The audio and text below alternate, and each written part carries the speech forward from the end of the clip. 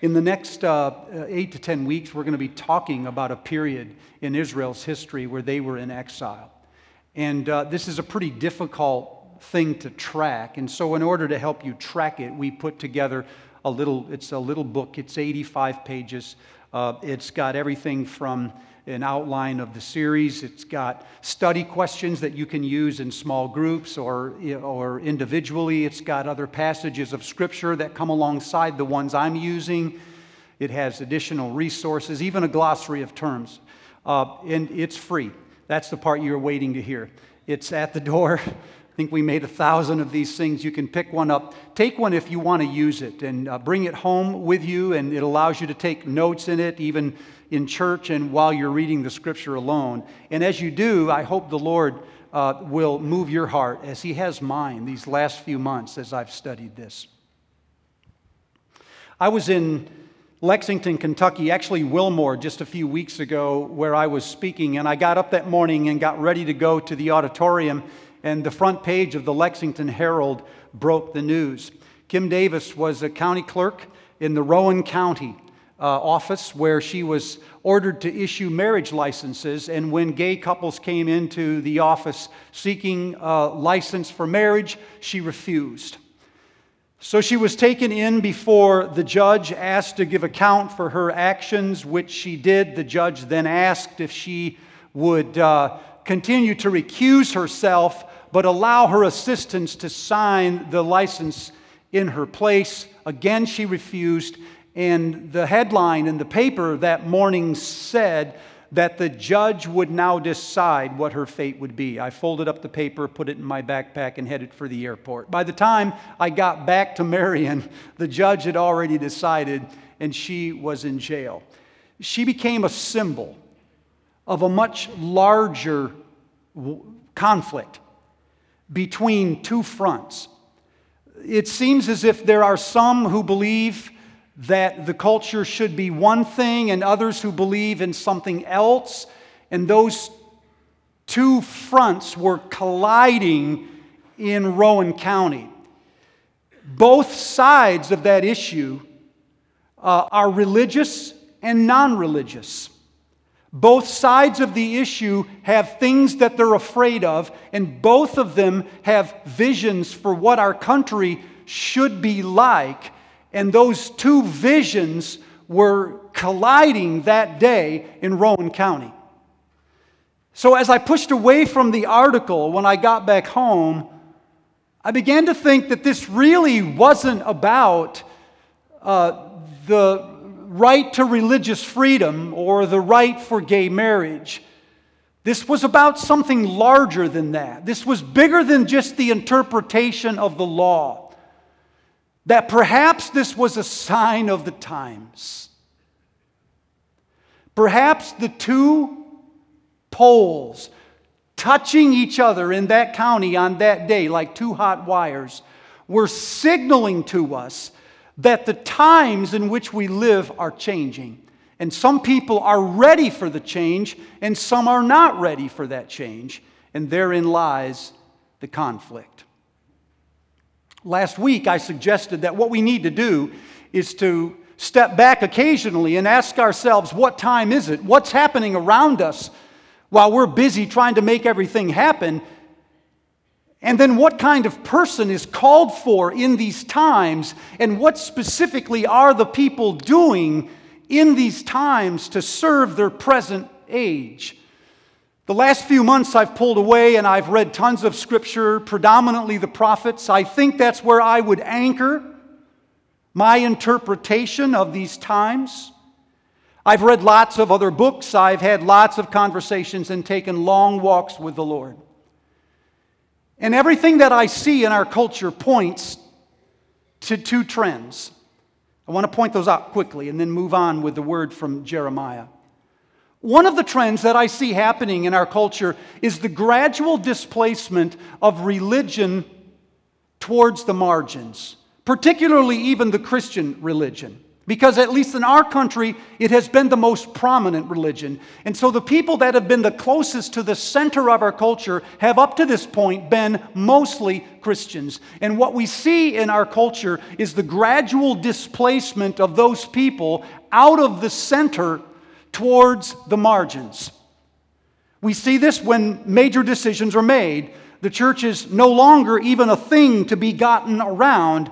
Matters are just decided, and then even religious people are told they must deal with it. And so the Catholic Church must provide contraception due to health care.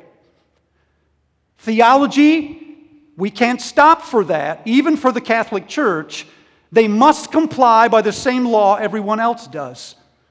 Churches, some of them in the South, which in the past had taken immigrants and more or less nurtured them and cared for them, are being called in some cities to turn in the names of the immigrants they've cared for if they're illegal, because it's in contradiction to the state. In Houston, pastors were asked last fall to submit their sermons to the mayor so that she could review them for anti-gay propaganda.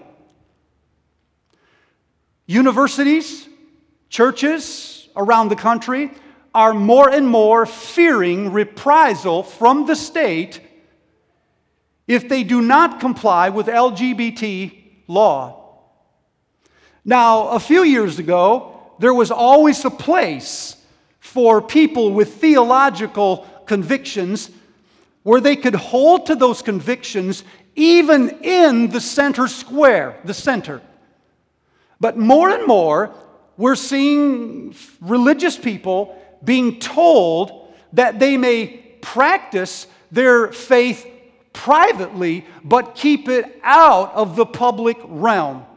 So, candidates, when asked their view on the right to life or abortion, will say, "My personal view is such and such, but I will not allow my personal views to affect the way that I would govern a society," because they are well aware that religion, while not illegal, is controversial at this time in history. It has not always been this way, but it is certainly that way today. Are you with me? Now, you can argue about this or write me emails, but this is the way I see it at this time in our history. The biblical word for that is exile. In the Old Testament, it happened twice. It happened in 722 when the Assyrians came in and uprooted the northern part of Israel and carried them off into exile. And then it happened in the 6th century, in the late 500s, when Babylon came into Jerusalem. And they knocked down the city walls, they burned the temple, they chained the king and led him off in a procession in front of all of his citizens. They went into Jerusalem and they migrated people by the thousands out of their homeland into foreign countries. Now, it's important to remember what they were doing. They weren't killing their enemies. They were simply relocating them. Because they knew if they could take the critical mass and they could scatter it in 1,000 different directions, in a day when there was not mass communication, they could not talk to each other. And so you didn't need to destroy them. You would move them to the margins where they would be gradually assimilated into the new land. Why destroy citizens when you could have more over time? So the biblical word for this is exile, but it's important to remember that today, as in the time of the Bible, this does not happen all at one time. Exile is not a single major event. Exile occurs when subtle currents begin to change underneath the surface. The winds have shifted and no one notices. Few people report it, and when they do, fewer people read it.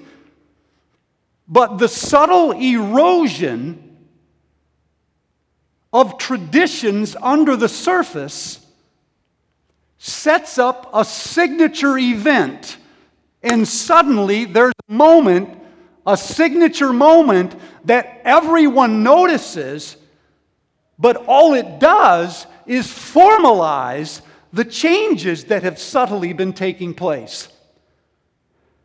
So when the Supreme Court comes out a few months ago and changes the definition of marriage, people that were ignoring the undercurrent were shocked, but almost no one else was. The rest of us looked at the culture and said, "You're surprised? There has been subtle changes going on all along. This is only the formalizing of that." So exile does not happen with one signature move. It happens gradually over time in a combination of little subtle changes and significant public events. The other thing to remember is that exile is not persecution. The church is not being persecuted.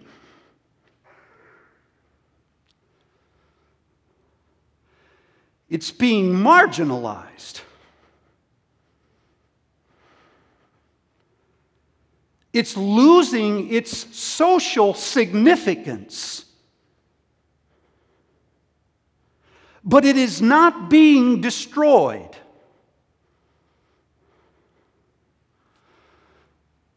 So the temptation or the danger in exile is not that religious people will be eliminated, but that they will be assimilated into the dominant culture.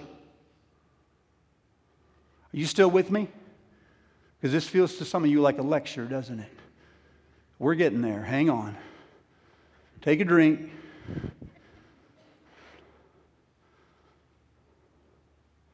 So the first thing I see in our culture is that the faithful, if you want to call them that, are being asked to leave. The second thing that I see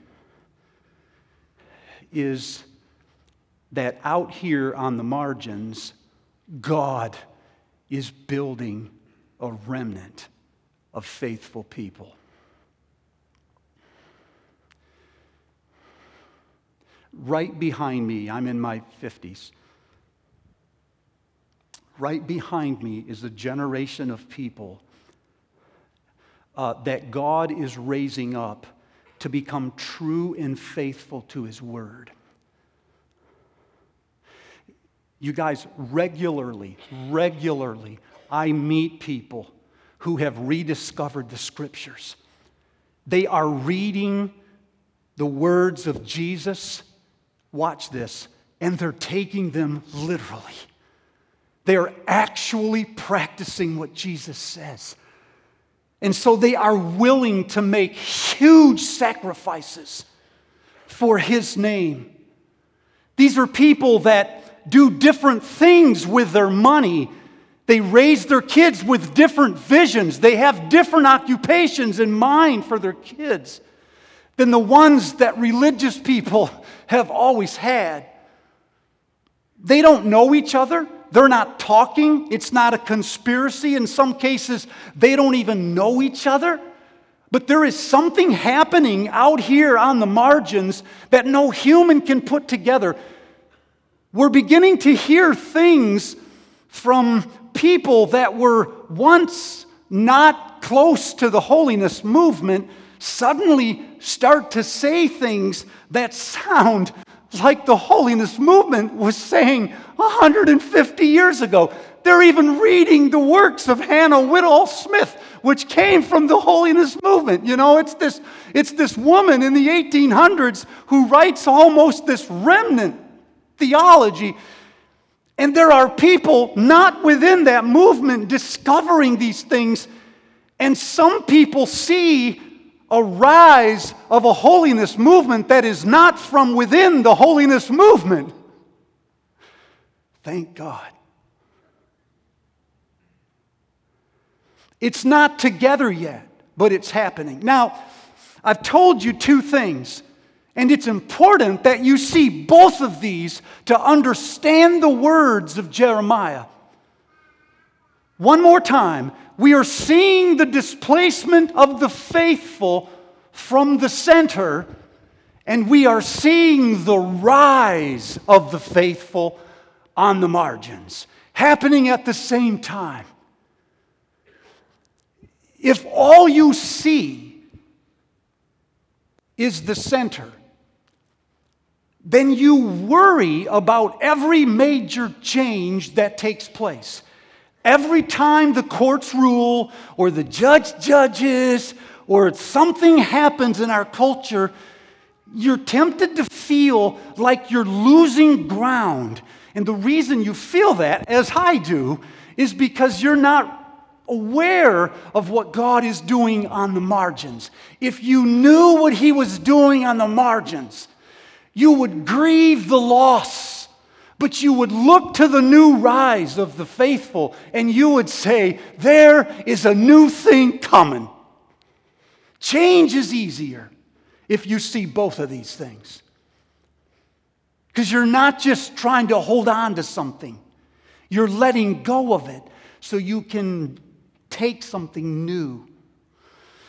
What's typical among older people, those that are my age and up,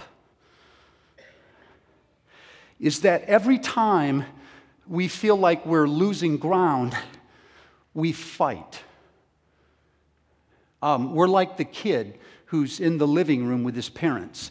And when the time comes and the parent looks at the kid and just says, "Go to your room." And he doesn't want to leave. But he knows he's got to leave because he's the kid. So what he does is he backs out of the room slowly, and while he backs out of the room, he's shouting things at the parents. I mean, if he's a child, he doesn't. I hope he doesn't. He'll get beat, whipped. I'm sorry, scolded. This is more politically correct. But if he's older, he'll argue with the parents. So when Kim Davis is asked to leave the room, what she says in 2 sentences, the first one was, "I am ready to face the consequences of my decisions." But then the next sentence to the protesters was, "And someday you will face the consequences of your decisions in judgment." You see it? And that's where you want to say, "You were so right at first." This is like the child saying, "I will go to my room because you're in charge of this home. But someday God will send you to your room in hell." You know, you don't have to wax eloquent here. You're not a prophet. You're a kid. You see it? Old people do that all the time. Out here, younger people often, because they're so young, they can't remember what was lost. So what they do is they stay out here and they say, "We're not becoming more secular. We always were secular." And so they become impatient. They cannot grieve the changes. They lack a moral courage. And my fear for the younger is that more ground will be lost in their day. And they will one day begin to feel what the 70-year-old feels, but may not be ready for it because they have disengaged from the culture. They're just sort of colonizing out on the margins, finding other faithful people and having a little huddle.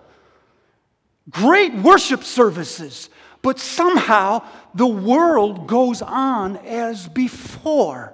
They are, in the words of John Mayer, waiting on the world to change. When in fact, the world will never change if all they do is wait. Frequently, when I talk to younger people, I am surprised at how little they know of the news. I'm asking them if they've heard of this or read that or what they think about that.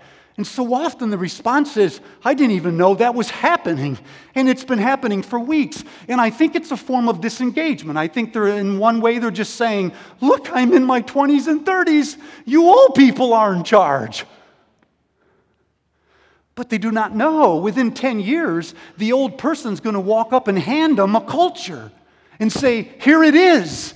It's time for me to go. And they will not have the attention or the patience or the courage to deal with it. Do you see why this is relevant?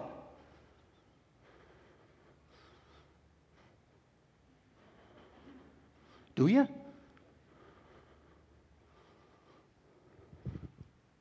Word from Jeremiah to both cultures.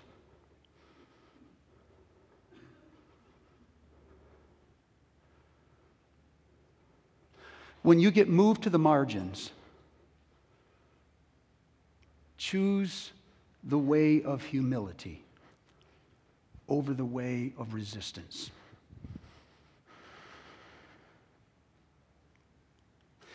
When people resist, they blame the world. They blame judges, they blame leaders, they blame culture, they blame young people, they blame the media, they blame whoever they are for making the world what it is. They complain, grumble, they clamor, they try to get back the ground they feel they've lost. And when people are younger, the way that they resist is to disengage. They just turn their back on whatever is happening and say, let it burn and let's start over. And Jeremiah says, when you're losing your place in the center, choose the way of humility instead of the way of resistance. Now, the way that he says this is in a letter to exiles, which was read to you just a few moments ago. Let me summarize in 3 sentences what he said. First, remember, I am the one who sent you into exile. So go quietly.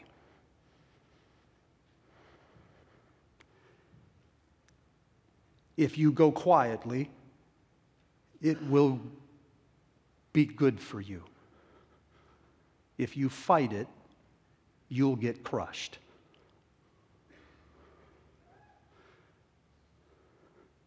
Two, this is going to take longer than you think.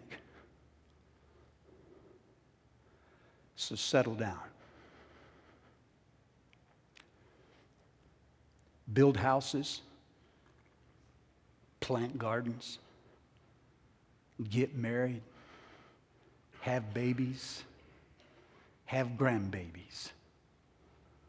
You don't do that if you don't think there's going to be a future. So what he's saying is, you have a future, but it's not coming right away. Settle down out here on the margins.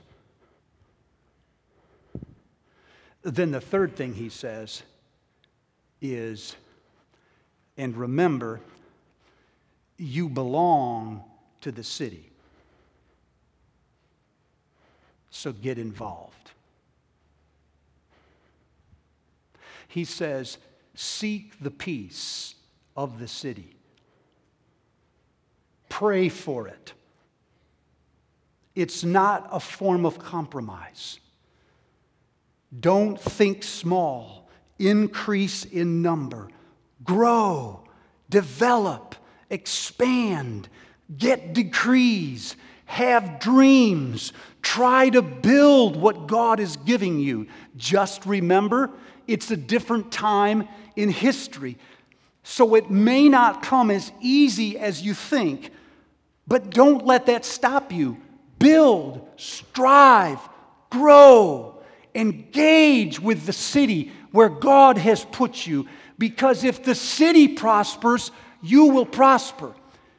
And religious people all over think, no, I prosper if God makes me prosper.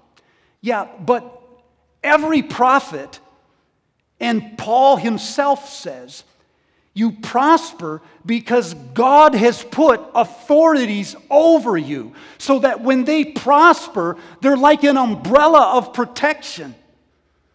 You keep wanting to break out on your own and do your own thing, and you want your own little world, but you can't handle your own little world. You need to function inside of structures, but you need to submit, to yield. So often, what happens when Christians and churches are being marginalized, they're so busy staking out their positions. Every time something changes, we look at it and we say, we don't believe in that. Here's our position. But what we don't realize is that in a time of exile, we are not being judged according to our position. We're being judged according to our disposition. So that even if we're right about the situation, our attitude sours our spirits. So they look at us and say, even if you are right, I still hate you. I still wouldn't want to live with you. You must be miserable. You and your rightness. This is Miss Davis's problem. She keeps restating her position.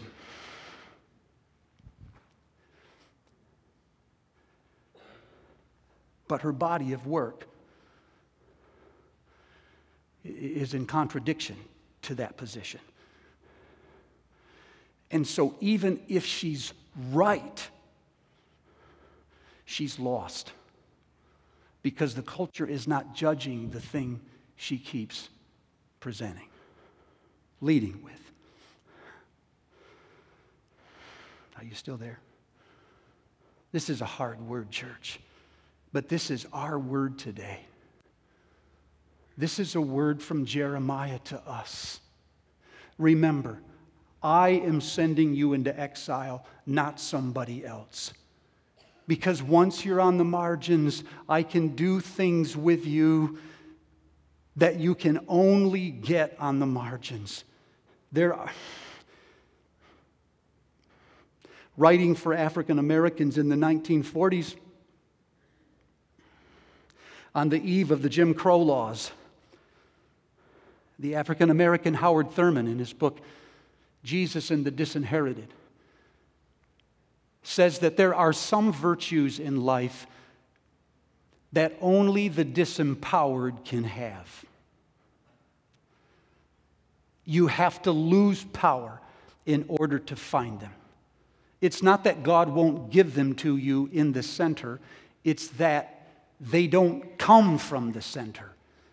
They come from the margins. And so often when we resist people, we sacrifice things internally, spiritually, because of positions that we are trying to take. Jeremiah says, God is sending you there. Go quietly. It's going to take a while. Settle down. Get entrenched. Think large. And stay engaged. In his letter to exiles in the New Testament, there's a fellow named Peter. And what Peter taught me while I read him this summer was that exile is not always something that happens to citizens or churches. Sometimes it is. Sometimes it happens to people at work. They're under leaders that they don't like. They think they can't trust. They have double agendas. And so when Christians go into workplaces where people are over them and they're not doing the right thing, Christians tend to resist this too. And Peter says, be humble. Sometimes Peter says this happens in families.